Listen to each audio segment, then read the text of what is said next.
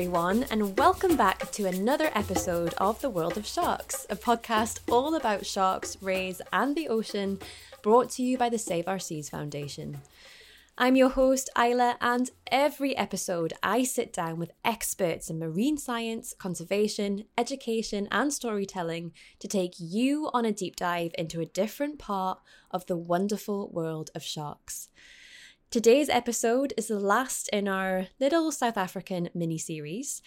We started with Pippa Ehrlich, filmmaker and director of the award-winning documentary My Octopus Teacher, and we're ending with another award-winning filmmaker and marine conservationist, Craig Foster, who you might recognise as the main protagonist of My Octopus Teacher. But today, we're not talking about the documentary, but the very special place in which it was filmed. A place that Craig has spent his entire life exploring, documenting, and sharing with other people. As you'll hear, it's a habitat that means so much to Craig, and it's one that he has a very deep understanding of and a very deep connection with. I am, of course, talking about the Great African Seaforest. This is the only forest of giant bamboo kelp on our planet, stretching 1,000 kilometres from the shores of Cape Town in South Africa to the coastlines of Namibia in the north. It's famous for the towering thickets of kelp that sway with the motion of the sea and harbour an astonishing diversity of life, from tiny invertebrates like nudibranchs to great shoals of fish and many species of shark and ray, all of which we'll be talking about. Kelp is not only important for these creatures, but also for us, for humans, as it stores carbon from the atmosphere, protects us from storms, and, as Craig will explain, is a very important part of our heritage. I've been lucky enough to explore this place myself, and even got to go for a dive with Craig after we recorded this podcast. And as Craig describes here, it really is like being able to fly through the canopy of a forest, and it's just such a magical experience because there's so much life supported by the forest, and you just feel very much at peace while you're there. But at the same time, you also feel like a big kid in the best candy shop ever, poking into all the little hidey holes, seeing all of the creatures that are there and just gliding between the kelp stipes. It's an absolute dream.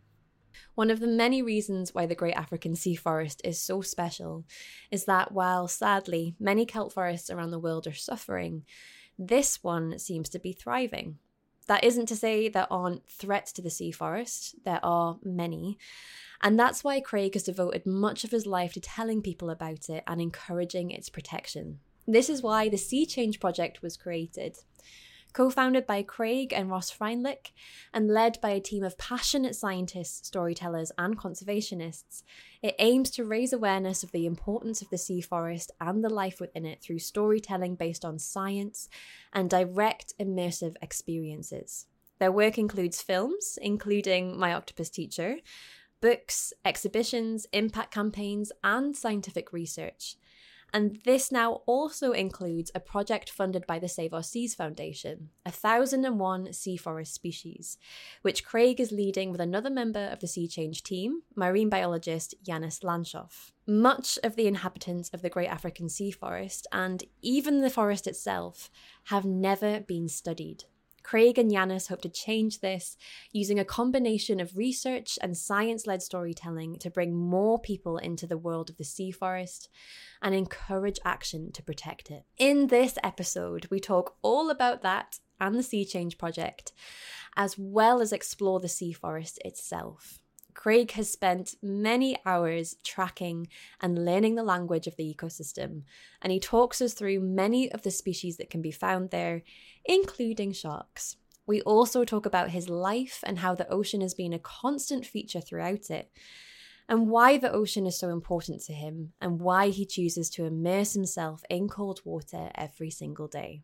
This is a really special episode with someone who speaks so incredibly thoughtfully and openly about their relationship with this amazing blue space that we are so lucky to share. I feel very fortunate to have been guided through a small part of this very special part of the world by him. and many of the little trinkets that he found for me on the seafloor, including an ancient exoskeleton pierced by an octopus, a cuttlefish bone, and some discarded shells, sit on my desk as a reminder of that time. I would highly recommend you listening to this episode somewhere cozy or even outside with your eyes closed and imagine yourself weaving through the kelp fronds, watching the fishes go about their day and being carried gently by the swell. I hope you enjoy this one. Without further ado, let's dive into our episode.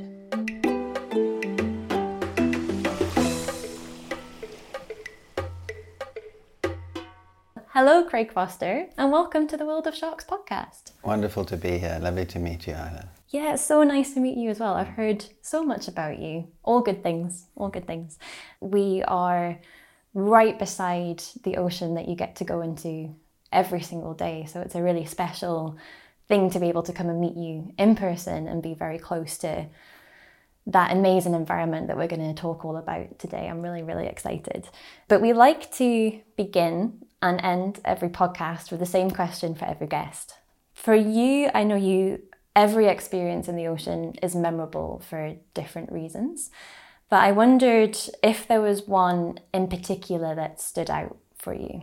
I have had, so many incredible experiences. But when I listened to your question, because it's a world of sharks, one thing just popped out from, I don't know why. It's not necessarily the most powerful, the most interesting. But many years ago, I was fortunate enough to do some diving off the east coast, further up the coast here at a place called Allowal Shoal.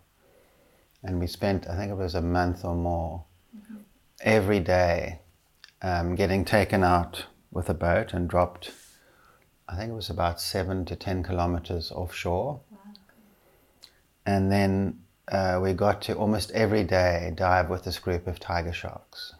And there was quite a strong current, and we'd float for 10 kilometers in the ocean with these incredible animals. And they were huge. I mean, they're at first incredibly intimidating. Mm-hmm.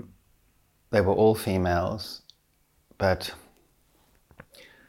after a while you realize just how extraordinary they were and how they weren't interested in, they were interested in us, but they were not interested in harming us in any way. Mm-hmm. And some of them had 14 plus remoras on them. They looked like these giant galleons moving through the ocean. Mm-hmm. And just to be intimate in that intimate space with those animals, up to 10 of these massive sharks. It had such a profound effect on me that at night, before I went to sleep, I used to have these sort of almost waking hallucinations of being back in the water with these animals. Wow. And they were just so big and so gentle and so powerful. And then sadly, I heard not long after that experience, some of the fishermen took out most of those sharks. It was just heartbreaking. But the memory of diving with them stays with me, and just their size and their grace, and just being alone, because the boat used to leave us and then come pick us back up, and it was just the most incredible experience. And they were, which is I think still such a mystery, is they would sometimes like to make physical contact with us, but gently. Okay. And I've noticed that with quite a few species of sharks, even though they have no parental care, they not being cuddled or nurtured in any way when they're young, yet they come often for human touch, which is, obviously not all sharks, but certain individuals. And these animals were doing this of their own accord. And it was quite mysterious, but incredible. Yeah. So you mean kind of like rubbing against you, yes, or letting you put your hand? We'd obviously, I wasn't trying to make contact with them personally. but they would come up and they would rub against, and it wasn't like a mouthing or anything like that. It was really interesting. Yeah, and then I experienced the same thing in the Caribbean, and here as well. Sometimes the animals will come and make contact. Yeah, I think that's the most special thing, is when it's on their terms. Oh yeah, and they're coming to seek you out rather than you trying to initiate that kind of contact. Yes. Yeah. And I completely resonate with what you say about having an animal as large as that, and especially, a predator, an animal that we're taught from a young age to fear or to see in a negative way, just going about their daily life. You're not a big part of, I think a lot of humans imagine that when you drop into the sea, all of the animals, or all of the sharks especially, turn around and they go, oh, are humans here? And in reality, you're just not really on their radar at all, and you're able just to observe them in their natural environment. And I don't think anything can replace that feeling of just being a privilege to be part of their world, even for a short space of time. Yeah, no, you're absolutely right. I mean, the Pishy tiger sharks have quite a big prey base, but it was very clear they were not interested in us as food in any way. And I've heard that, we hear that a lot on this podcast, of a lot of people who have had these really profound experiences with sharks, not necessarily because, the sharks are inquisitive or interested, it's just being around them. They're just such an incredible animal to be around. You have a very, very deep connection to the ocean. But I was interested in, has that always been the case? Has the ocean always featured in your life? It always featured. I grew up in a little wooden bungalow, which was actually part of the house was below the high water mark. So, most of my early life was literally living in the intertidal zone. The waves used to smash the house down quite often.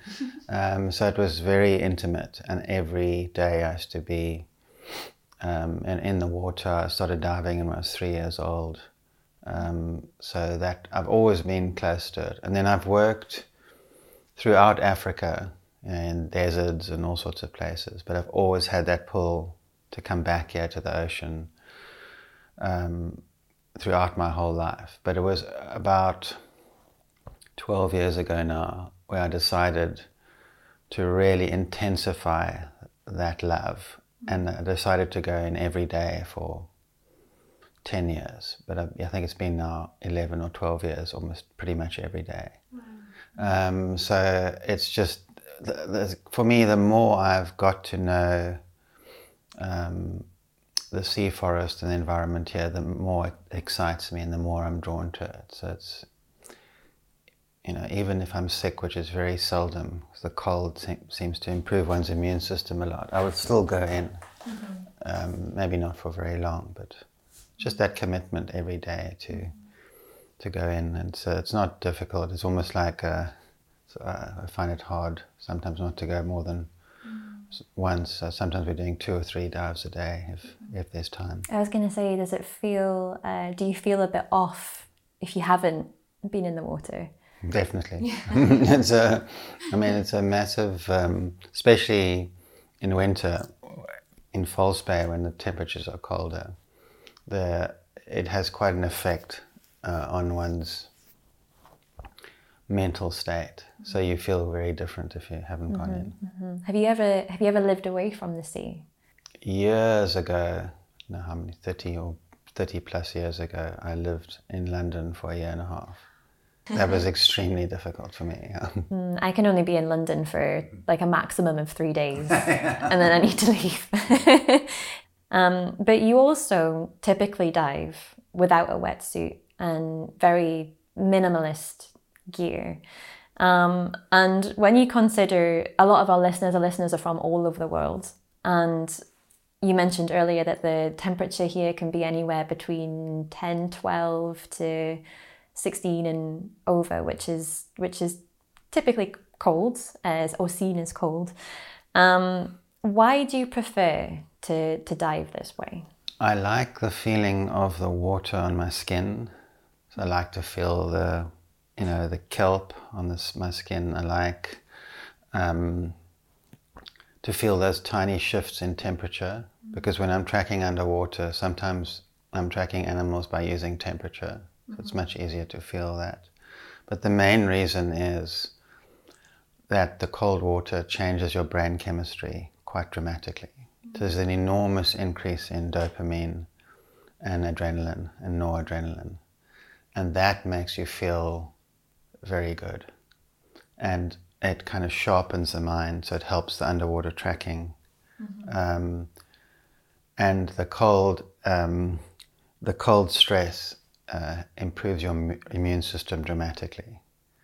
So, I mean, after a while, you can spend quite a long time in the water without getting cold. So it's almost like having a kind of a wetsuit, but it's underneath your skin, and you can move much faster without the wetsuit. Although I think the new wetsuit technology is pretty good these days. But I much prefer the intimacy. So what I'm trying to do is get as close to this environment as possible. Even if I wear a rash vest, I can feel that separation. So I'm trying to get as close to these animals and this environment without disturbing them as possible. And I find that easiest when I have the least amount of equipment, the smallest camera, the smallest little light, and just a very basic equipment. You got a lot more freedom that way, rather than being encumbered by, when you're diving, sometimes in cold water, you've got a dry suit on, or you've got the BC or your torch and all of these things hanging off you, and that can be quite distracting. So I'd rather actually, I can, after all these years, go for a long time. But even if I was, sometimes if I haven't slept well, if I have a physical injury, it affects one's ability to thermoregulate. And then I've got far less time in the water. But I'd still prefer a shorter time without the wetsuit than a longer time with the wetsuit. So even if I'm scuba diving here, I will try, if I'm feeling strong enough, to go without the wetsuit. But I'm mostly free diving. Yeah. Do you have any, so say for someone at home who's listening who maybe wants to get into that practice, do you have any advice for them when they're first starting? Yeah. The idea that the trick is to try and remain very calm, even though your body's going into an environment where it can be quite a dramatic feeling, especially if you're not too used to it. So the idea is to keep calm, breathe very gently, so that you get all these wonderful chemicals like the dopamine and the adrenaline, but you don't spike the cortisol. So if you get nervous or the cold feels overwhelming, then you will increase your cortisol levels, which is not ideal at all. You don't want that. That's not very healthy. But what is interesting is if you can learn to be calm in the cold, then if you have other stresses in other parts of your life, you can keep the cortisol down. So it's a very powerful way of being calmer in life.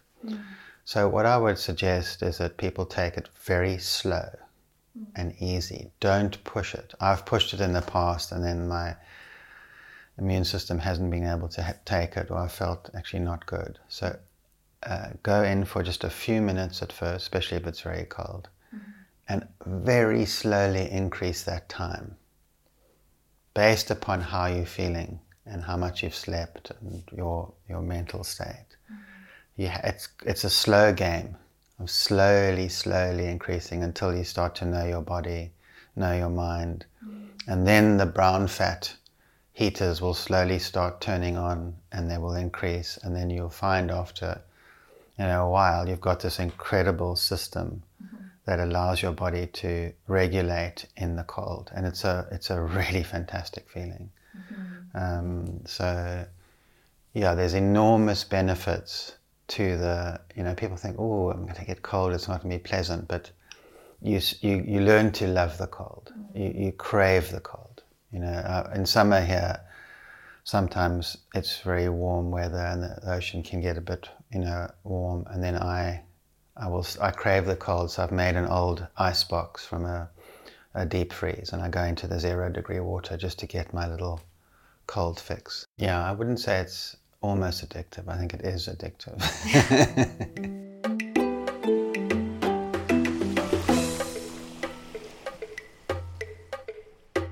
You've mentioned already underwater tracking, and the Sea Change project combines underwater tracking with scientific research, filmmaking, storytelling. But I first wanted to go back to the basics, and I wondered if you could explain to our listeners what underwater tracking involves and how it's informed your work. Great question, yeah. I mean, I had the privilege in my 20s and 30s to work with these incredible master trackers in the Kalahari, these SAN master trackers. And it was just extraordinary to see how much information they could extract from a landscape where I could see almost nothing. And there weren't any animals, but the stories of the animals were written everywhere. So when I started this intense diving 12 years ago, going in every day, after about a year or so of doing that, I started to wonder, would it ever be possible to do any kind of tracking underwater? But it seemed absolutely impossible. Everything's moving. You know, something makes a mark on the sand and 2 seconds later it's washed away. And I kind of gave up. And then I saw a trail on a rock. And it was a slime trail of a whelk. And the sand had collected on the trail, and I could follow that trail to the animal. And I thought, oh my goodness, you know, there is an example. And from that moment, literally, like every day since then, I've seen more and more and more and more of these underwater tracks that seem initially invisible. And some of them are incredibly subtle, but there are thousands of them. And they can inform me and give me an enormous amount of information about what's happened in the night before, what's happened in the days before, and even can predict what's coming in the future. So there are thousands of little marks on shells, on the kelp, on the sand, on the rocks. They're kind of artifacts of the past that kind of can tell you about of what's happened. So often I'll go on a dive and maybe not even see that many animals, although here it's hard not to. I mean, they're just thousands everywhere. But the really interesting stuff often I can see through the tracks. And if I hadn't taught myself this underwater tracking, that would be an invisible world to me. So, I mean, I've got a few little examples I've pulled out so I can actually show you. So this is a helmet shell. And if you can see that tiny little hole there, that immediately tells me that an octopus has killed that animal. This is also a helmet shell. Can you see how much? It's like, 10 times thicker than that one. Yes. So this tells me that this animal grew up in a highly volatile environment, and this grew up in a calm environment. So same species, but they look utterly different. Yes, so it's telling me about the environment as well. So why is that? Is that just because it needed more protection? So it's developed a thicker... Exactly. So the big wave takes that thin shell and rolls it, and it'll crack and die. Whereas this has got this incredible armor and will survive. Amazing. So they literally, I look at that shell and I can see its early life was highly constricted, and then it moved into an area where it had more space, and that's why it grew conical there and out there. For listeners who are, this is for audio purposes, the shell that Craig's describing there, it kind of looks a little bit like a sombrero, almost. Like a hat, exactly. So it's got like a sort of narrow bit at the top and then like a big brim around the bottom. This cuttlebone, I can tell, has been predated on by quite a serious predator, and it's managed to escape and then fix it and then it died later. We can go sometimes back. This is a 5 million year old fossilized shell. Wow. That tells me a lot about the coastline at the time. Mm-hmm. It's very, very different to the coastline now, and much higher up. Mm. So, literally, there are just tracks everywhere, not only telling you about the animals, but about the climate before, about prehistory. Mm. It's almost like you're going into a kind of, it would be like going into a cave and being able to look at all the archaeology and see what happened in the past, but from 5 minutes ago till the deep past, 5 million years ago. And that's what the underwater tracking does. And we also track in the intertidal. That's obviously the place where, the high tide comes and then leaves at low tide. Mm-hmm. Yesterday we found a fantastic track where these extraordinary marks were printed on the rock coming out of the ocean and into a freshwater pool higher up. And they were ink tracks. So because of our knowledge and the style of tracking, we immediately knew it was a Cape clawless otter. And then we had to figure out if it had killed a cuttlefish or an octopus or a squid. Mm-hmm. And based upon the ink and the trail, we worked out it was a cuttlefish, and the prints were made by the otter, but it came from the cuttlefish's ink that it collected on its tail and on its body. Mm. And it was marking the rock with this cuttlefish ink. Mm-hmm. So we get fascinating examples like that I almost feel because I'm trying to project my mind into the tracks, I almost feel I saw that predation. Mm. But I wasn't there. I was there, probably about 8 hours later. Mm. So it's a very powerful way of getting into nature.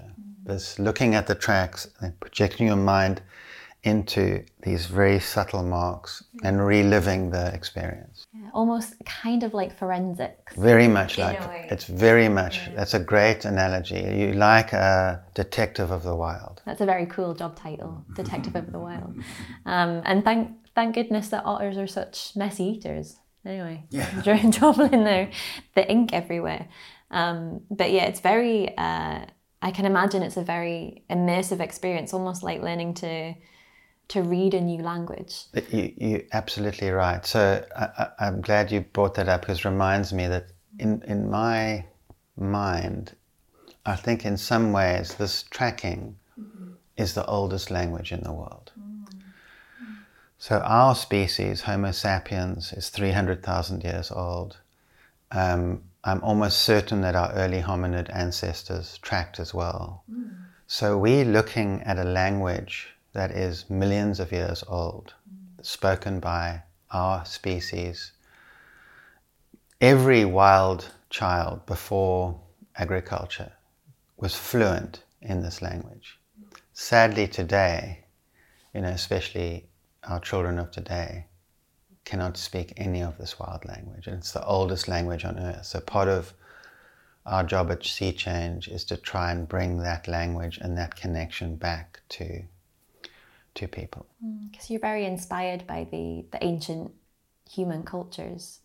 Very much so. That's my other big passion, is human origins. And I work with an incredible scientific team who've done incredible work here on the caves just up the coast. Yeah, there must be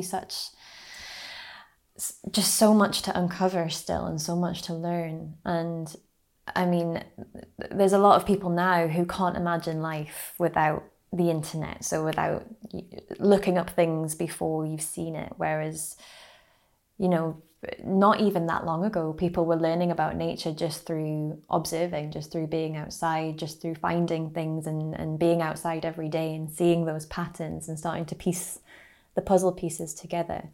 And I still think the ocean is one of the few places that you can still you can still do that because you can't take your phone into the water with you and take a picture. And there's the thing you can do now where it's I've forgotten what it's called, but you can send the picture straight to Google, and Google will tell you exactly what it is within seconds. Whereas you can't do that in the water. You have to, observe, take notes, go back, look through books, see what it is, or even through your own exploration, as you're talking about, try and figure out what that story is or what it's telling you. And the Sea Change Project aims to protect South Africa's marine environment by making the Great African Seaforest an icon, or telling people just how special this environment is. And for anyone who is unfamiliar with this environment and the huge diversity of life that it supports, because I went for a 20-minute snorkel the other day and we saw so many species in that time. It was just mind-boggling. Can you tell us why it's so special?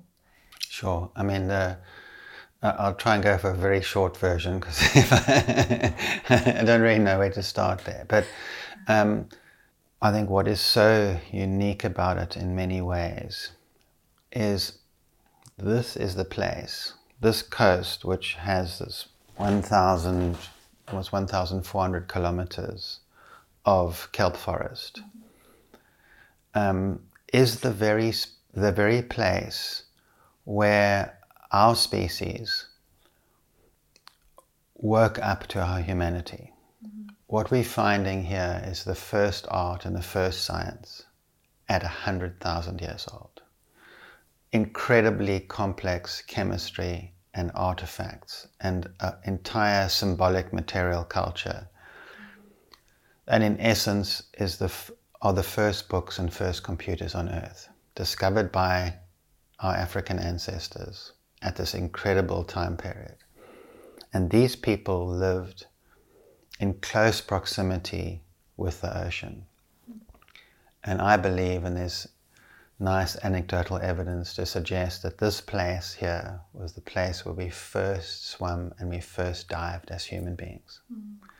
Because this environment was absolutely perfect for this flourishing of the human spirit, and because it was so abundant and so biodiverse that we had enormous time to innovate.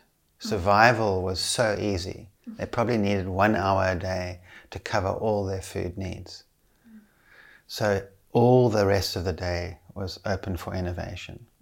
So we've got this incredible relationship with this coast that goes back to the beginning of the human mind as we know it.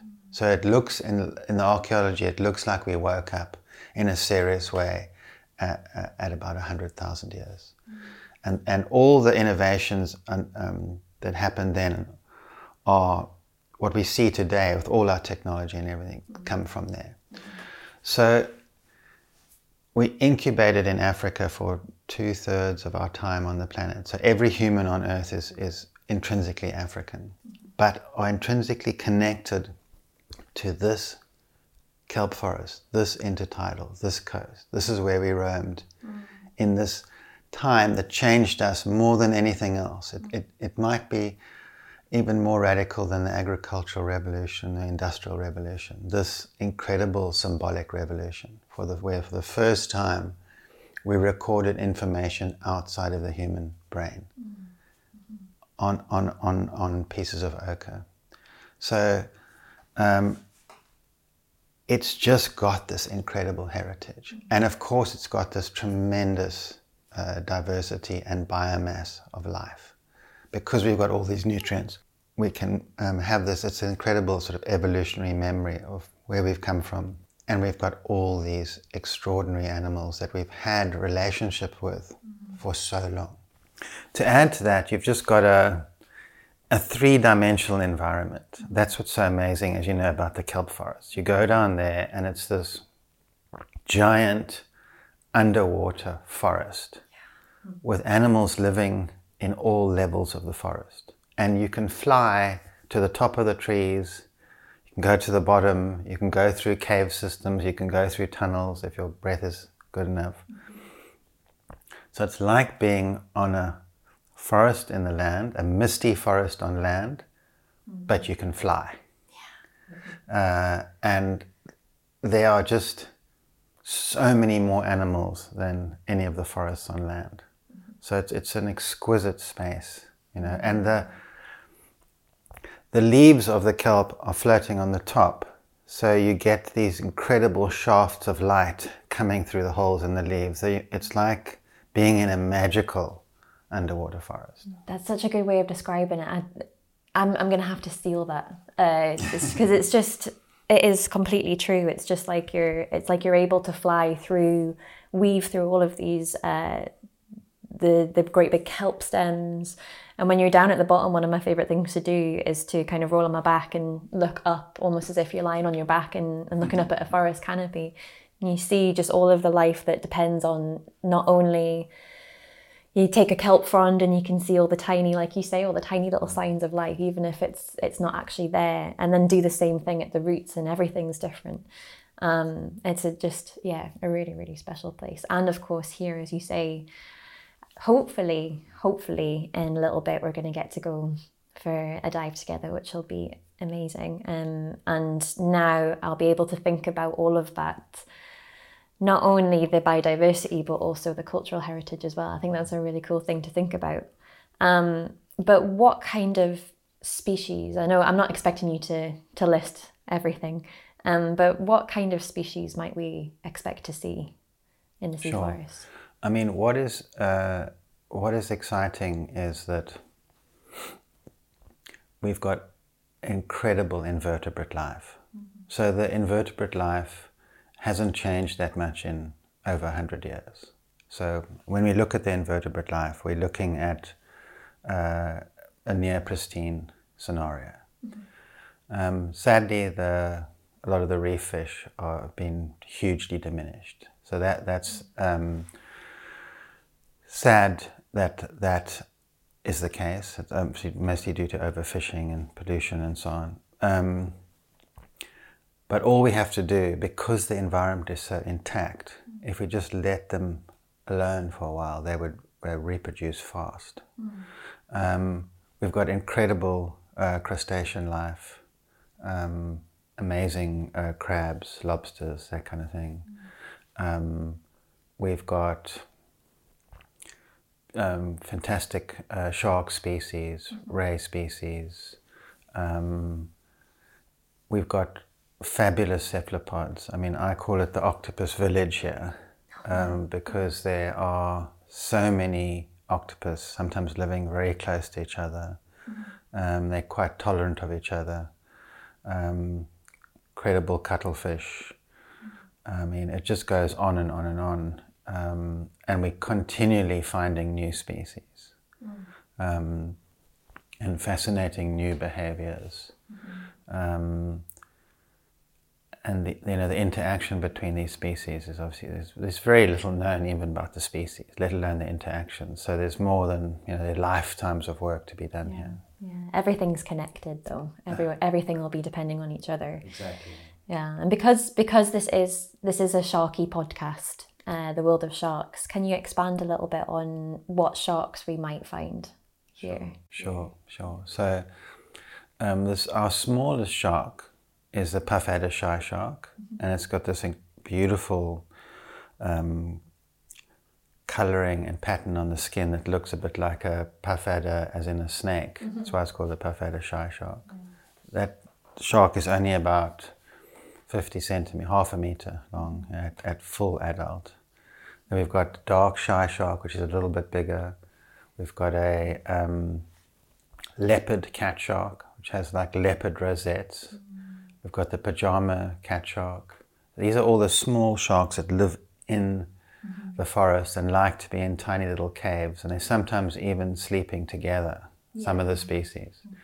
They're quite social in that they will, sleep together. The pajama cat sharks will hunt together. And as you get, and the pajama cat shark's only about 1 meter at full, maybe slightly bigger at full adult. Then you get the gully sharks, which is they grow up to about 2 meters, and they now look like a what people might see as a classic sort of shark and maybe be scared of, but they're totally harmless. And they gather in groups of I've seen up to 70 animals in a group, mating congregations and so on. Then the larger sharks, we get the smooth hounds as well. We get the bronze whalers, which are a little bit bigger. We get, of course, the white sharks, although there are not many in the bay at the moment, sadly. We get a lot of rays. We've got this incredible animal, the short-tailed or giant short-tailed stingray here, which is, I think, the biggest stingray in the world. They get up to 4.5 meters. Saw one just the other day, absolutely, they're magnificent creatures. So, I mean, that just gives you a rough idea. I mean, there are quite a few more species, eagle rays, all sorts of other skates, but that gives you a rough idea of the animals we see more often than others. Yeah, thank you. Yeah, I mean, even I was astounded because, obviously coming here, I had on my list of things I wanted to accomplish this year is to see different species of shark because, I'm very familiar with the ones that we have at home. And I wasn't expecting to get in the water here. I thought I'd have to work a bit harder. You have to work very hard in Scotland to find the sharks. And literally within the first 4 minutes, we'd found a pajama shark, which was extremely exciting because I've never seen one before. And I didn't realise they actually got to be I know they're a small shark, but I didn't realise they actually got to be that big. Yeah, they're sturdy, a sturdy animal. And then, of course, I forgot the 7-gill cow sharks, which grow up to about 3 meters. They're magnificent, ancient animals with these big eyes. They're fascinating. Fortunately, the orcas have chased them off our usual spot at the moment, but hopefully they'll come back. Yeah, fingers crossed.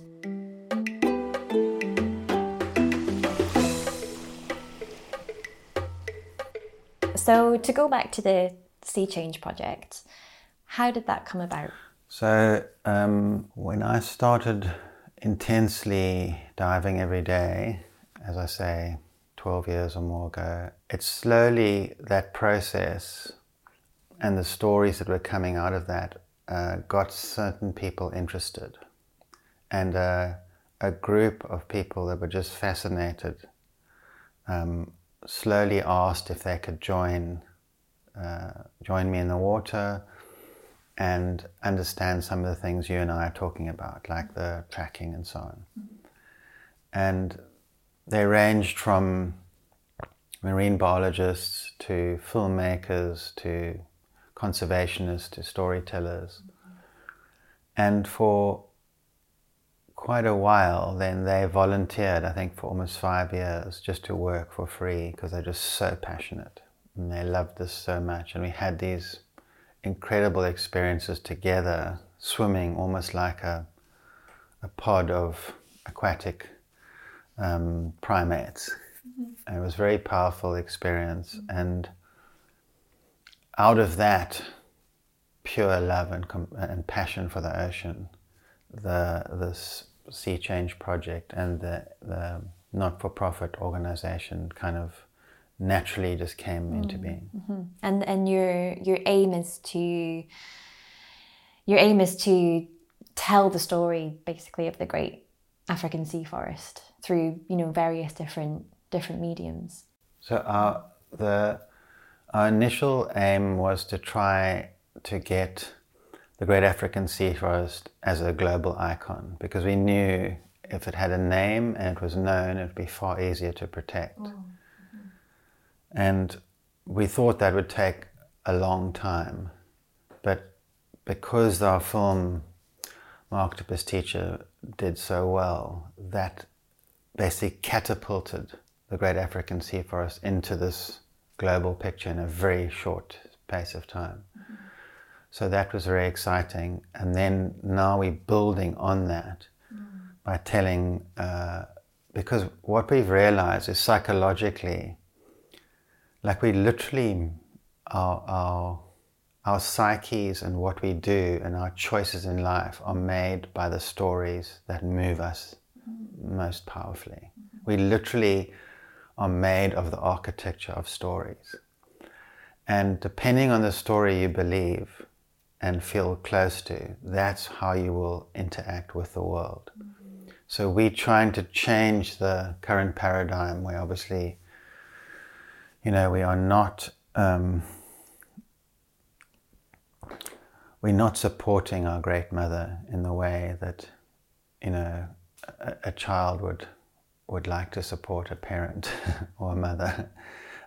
So we'd love to change that paradigm and find a way for all of us to have a different relationship with the wild. And we're not trying to say that we are any better or worse than others. I think we all lead contradictory lives to a certain degree, but it would be great. And I think that's the exciting thing about working with Save Our Seas, is that you can just feel everybody at Save Our Seas loves the ocean and loves the wild and nature. It's so obvious. So it's just so easy. It's just passion. We're working, and the passion, just each side of the of that coin drives it together so beautifully. So we're trying to look to collaborate with like-minded people and organizations like Save Our Seas, and because it's gonna be obviously a massive group effort. We'll just be a tiny cog in the wheel, but I think we have enough of those cogs. I think we've got there's hope. Yeah, and as things always are, because you need all different to put all the puzzle pieces together and to solve a lot of the issues that are facing our oceans as well. You need all different aspects of the coin. So we need the science and the research, but you also need the stories that are going to connect people with that environment, because people aren't going to be interested unless they have that emotional connection. That's what we're all looking for. Exactly. And I think also that's something that we're missing a lot, especially in 2020 when my octopus teacher came out. A lot of us were in a very scary place. The world it was very unfamiliar for everybody. Everything was changing. There was a lot of uncertainty, and I think a lot of us looked to nature to help us with that, for the first time, not just from a perspective of, oh, what is that species over there, or I'm going to go for a run. It was on a much deeper level, and I think my octopus teacher resonated with a lot of people because of that. So I'd just like to add, I think, yeah. So even though storytelling might be the sort of focus, a lot of our work is, in science and in indigenous knowledge, in tracking, and in direct one-on-one learning from wild animals. So if we combine all those things together, that science and the ancient arts, that's what we find is a sort of magic key to unlocking that door of the story that will appeal to people. So that's what we're working with. And that is what your latest project funded by the Save Our Seas Foundation, led by yourself and Yanis as well, which aims to chronicle 1,001 stories of the species living within the sea forest. And it was inspired by the famous ancient tale 1001 Arabian Nights. And would you mind telling this story for our listeners? And I was interested to know how it inspired the project. Yeah, sure. So Yanis heads up our Sea Change Science Lab. He's a wonderful and very talented young marine biologist, and we were trying to figure out, we'd had this extraordinary experiences together, and with the rest of the team as well, and we were trying to figure out how to best communicate this to a larger audience. And we came up with the idea of could we actually tell 1,000 stories, and could we find 1,000 species in the kelp forest? And then Swati came up with this idea. She's our conservation journalist and my wife. Why don't you have a 1001? And she told us the story, which she was very familiar with. And it's a story of, it's deep, it goes deep into the origins in Asia and in Arabia of this king whose wife betrayed him, and he was so incensed that he beheaded her. And then he got into this terrible state of mind where he kept marrying a woman every day and beheading her in the morning. And it was this terrible cycle of destruction, much like the situation we are in with our planet at the moment. Yeah. And then this extraordinary woman came along and married him, and instead of the beheading, she told him the story, but left it on a cliffhanger. And he thought, I'm just going to wait one more night. And she told him another story and another cliffhanger. And this went on for 1,001 nights. And he was so transformed by the love and passion of these stories that he completely pardoned her. And was sort of lived happily ever after. So the analogy is that we would like to tell the stories of these incredible animals so that all of us can just walk far more lightly on this planet and care for them and look after them, and obviously, support the life support system that keeps us all ticking and remember where we come from and who's actually in charge, and that our economy is a dependent of Mother Nature. We are a fragile little child, totally reliant on her. We were all born wild, and we are human animal, and we're not separate from nature.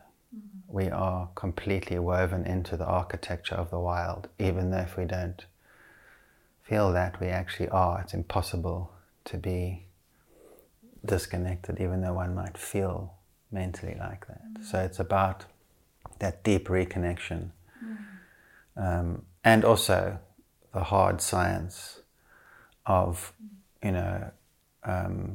these animals' extraordinary lives and how sometimes very, very difficult it is for them to get to adulthood. So that's what we're doing. Yeah. I really love that. I love the story behind it and what you're aiming to do, because I think a lot of people see science as very dry sometimes, and the kind of emotion is taken out of it. And I can say this as a scientist, we're not very good at tapping into that side. And I do think we need to, like the two work extremely well together. And I did, when I was doing the research for this episode, I did read that the Great African Seaforest is actually growing. Is that right? There is some literature that seems to suggest it's growing, but I'm not entirely. I think it's more stable myself. When I look at the forest I know, it doesn't appear to be actually growing. It's actually diminishing in some places and growing in others. And when I see, sometimes we have these warming events and I see the forest struggling a lot, and the cold comes back and then it regenerates. It's fairly stable at the moment, which is good. But it's a very fragile ecosystem, as you know, only second to coral reefs. They're one of the most fragile ecosystems on Earth. So it is kind of terrifying with the warming oceans, what could happen. But we are very fortunate.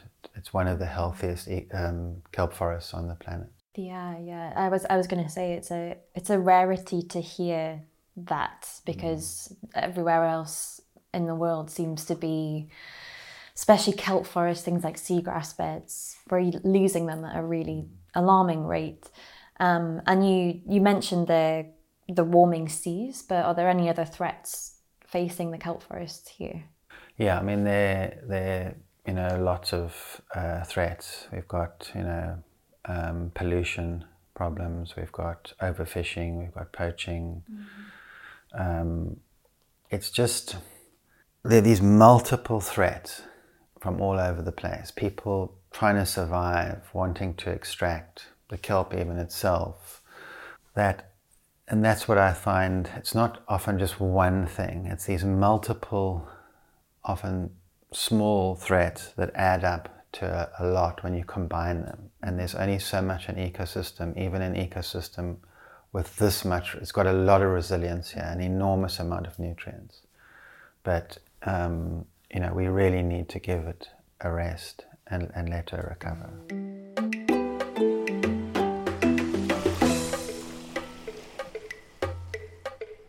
We've talked a lot about, this human connection with the ocean, and we're both very lucky and privileged in that we're able to go into the sea every day and, see these environments. But for a lot of people, the ocean isn't accessible to them. They live in towns, they live in cities, or are too far away to get into the water. So are there any ways that they can still stay connected to the underwater world? There are, funnily enough.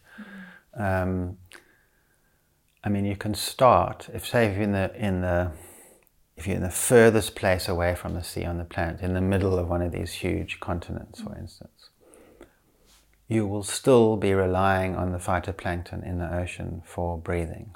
So literally, every second breath or third breath you take is directly coming from the ocean. To just be aware of that is to be connected to the ocean. Mm-hmm. And then there's almost, no areas where there aren't bodies of water. And in my mind, the ocean, I see the ocean extending up all the rivers. Mm-hmm. Because that water has flowed into the ocean and is moving around the planet. It was once ocean. So there's this one body of water that's on this planet that is in the oceans, it's in the rivers, it's also in the plants. Mm-hmm. So there's an enormous body of water, giant torrents of water inside trees, inside plants, inside the soil.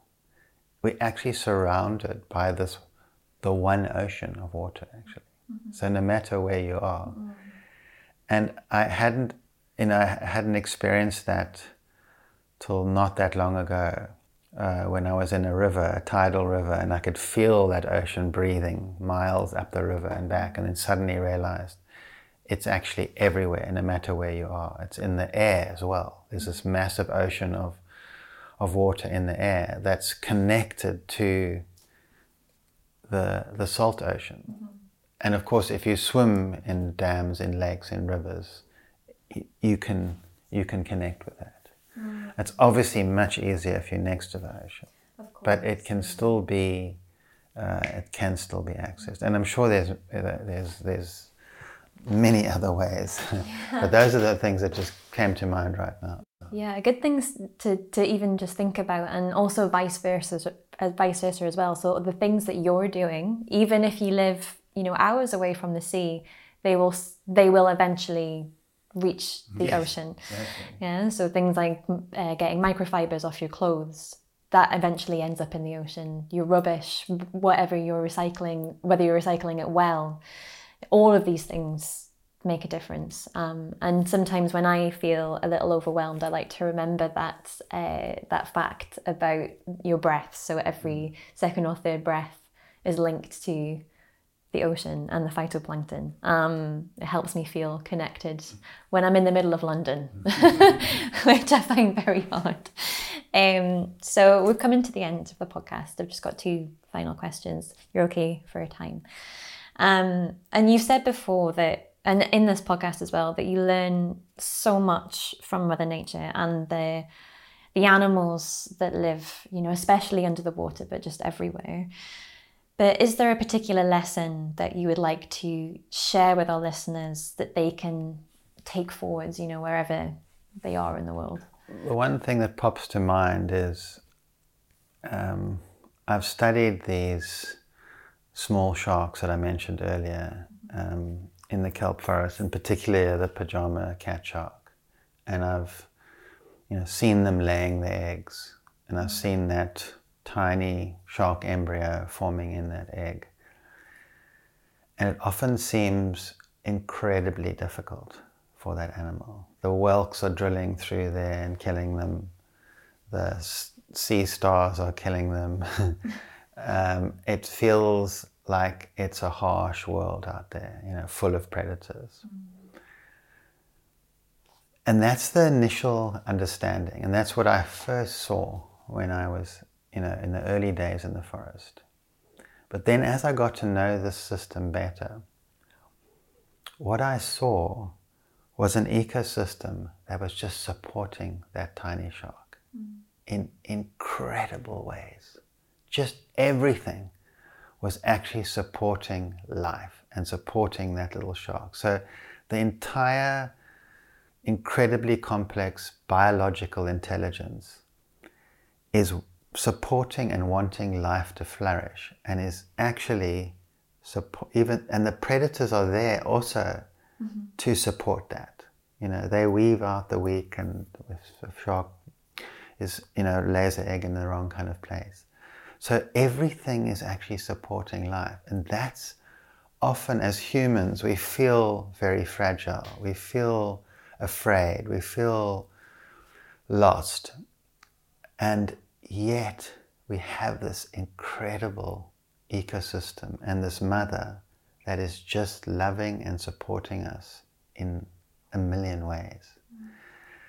So it can feel, scary out there, but actually we've got these multiple levels of biodiversity, life, nature, and then a whole mysterious underlying reality that quantum physics and other extraordinary scientists are beginning to see now, also supporting this life in a way. So we've got this unbelievable life support system.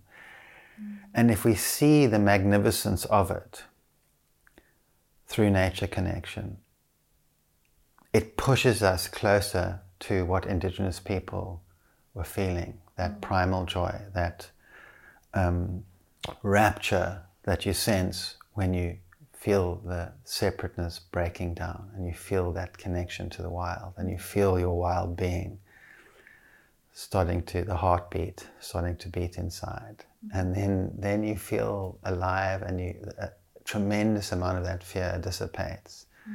And you can really, live as we were designed to live. Absolutely, yeah. I think a lot of people can relate to that, especially after the last couple of years. And I love the vision of that, that little shark egg being supported by everything around it. I definitely felt that. So I came into a lot of that kind of ocean connection. I've always been very connected to the sea, obviously because I grew up next to it, but it was more of a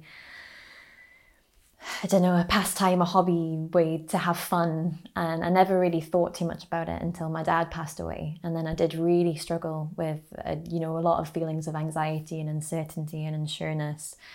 And I felt very cradled by, the only way I could describe it is that I felt extremely supported and very cradled by the ocean. Wonderful.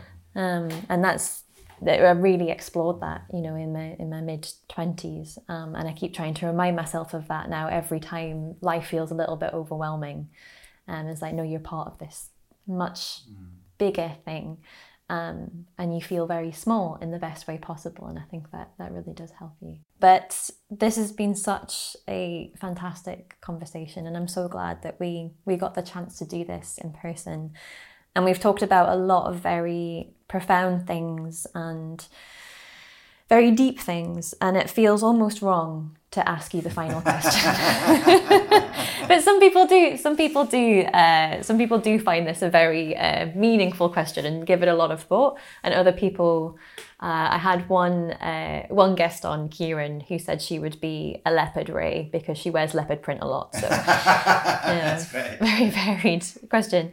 But the final question is, if you could be any species of shark, ray or skate in the world, what would you be and why?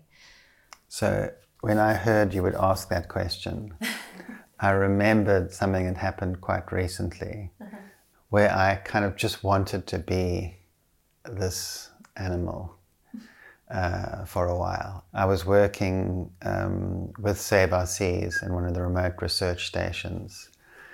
A magnificent day, and I dived down and there was a mangrove whipray.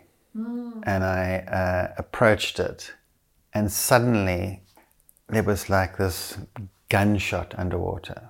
It was so loud, and I felt the vibration right through my body. And I was filming at the time, and you can see on the film my whole body like just reacting as if I'd been shot. And I had no idea what it was. And I thought, it can't be this ray. Maybe this ray, it was feeding at the time, and maybe it's disturbed a pistol shrimp or something. And it was such a loud sound and such a powerful shock ray. So I got hold of James Lee, who's your Save Our Seas CEO and a elasmobranch specialist. And I told him, what do you think this could be? And he sent me this new paper, amazing paper, science paper, on this species of ray and one other ray that can make this incredible underwater sound. And it was so exciting for me to understand the science and see what I'd experienced. And then James said he'd seen these rays doing this to big bull sharks to keep them away. Okay. And it's quite new. It's this knowledge is quite new to science. But it made me, for a moment, I'd come out of a very stressful time and suddenly was immersed in this incredible environment. And I just wanted to be one of these mangrove whiprays for a while. It was just like they lie on the bottom dead still just for hours doing nothing. Then they feed a bit. Then a shark might try and come and eat them, and then they, put out these incredible sounds. Yeah. And it's just this incredibly simple but complex life. And I often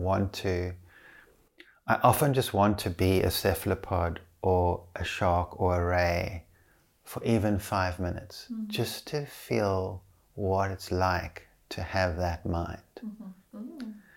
I would give almost anything just to experience what it actually feels like. I've got the vaguest sense of this,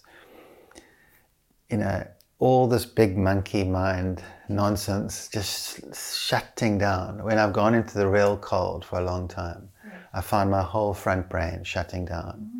And that reptilian primal shark brain in the back, just the quietness, the beautiful quietness of it, the presence, the pure presence. So I kind of imagine it's like that, like mostly tremendous calm with moments of incredible intensity, life and death intensity. That's what I imagine it's like. And then just calm and not worrying too much about the past or the future or when you're going to live or die. But just being very much in the here and now. Yes, and I imagine that what it's like to be a mangrove whipray, and I would part of me would just love to be that. Was this in Daros on the Seychelles? Yes. Yes, I think I would also like to be there as well. Pretty idyllic. That was a fantastic. I knew you would give a great answer to that question, but that was a fantastic answer. But with that, we've come to the end of our World of Sharks podcast, and with all of this talk about the ocean and the sea, I feel very much the need to get in it now. So. You're heating up. Yeah. So we'll leave it there. But thank you so much for your time and for all of your very considered answers. Yeah, it's been such a pleasure to talk to you. Wonderful to talk to you, and thanks for all the great questions and your interesting life. This podcast was brought to you by the Save Our Seas Foundation. It was hosted and edited by me, Isla Hodgson. Our amazing visuals were created by Jamie Silva. Our beautiful logo was made by Nicola Poulos, and the wonderful jingle you can hear right now is by David Knight. Thank you very much to Craig and his partner Swati for not only hosting us, but also showing us the beauty of the kelp forest and taking the time to talk to us in such great detail about it. We will leave links to everything in the show notes as always, but for now you can find out more about the work that they do over at www.seachangeproject.com. And as always, thank you at home for listening. If you enjoyed this episode, how about leaving us a rating and a review on your podcast app? It means a lot to us and it helps more people to find us. And if you want a topic covered, a question answered, or you just want to say hi, we love hearing from you. Please feel free to get in touch by emailing isla@saveourseas.com, or on social media. We are at Save Our Seas Foundation on Instagram and at Save Our Seas on Twitter. Alrighty, have a jawsome week and we will see you next time.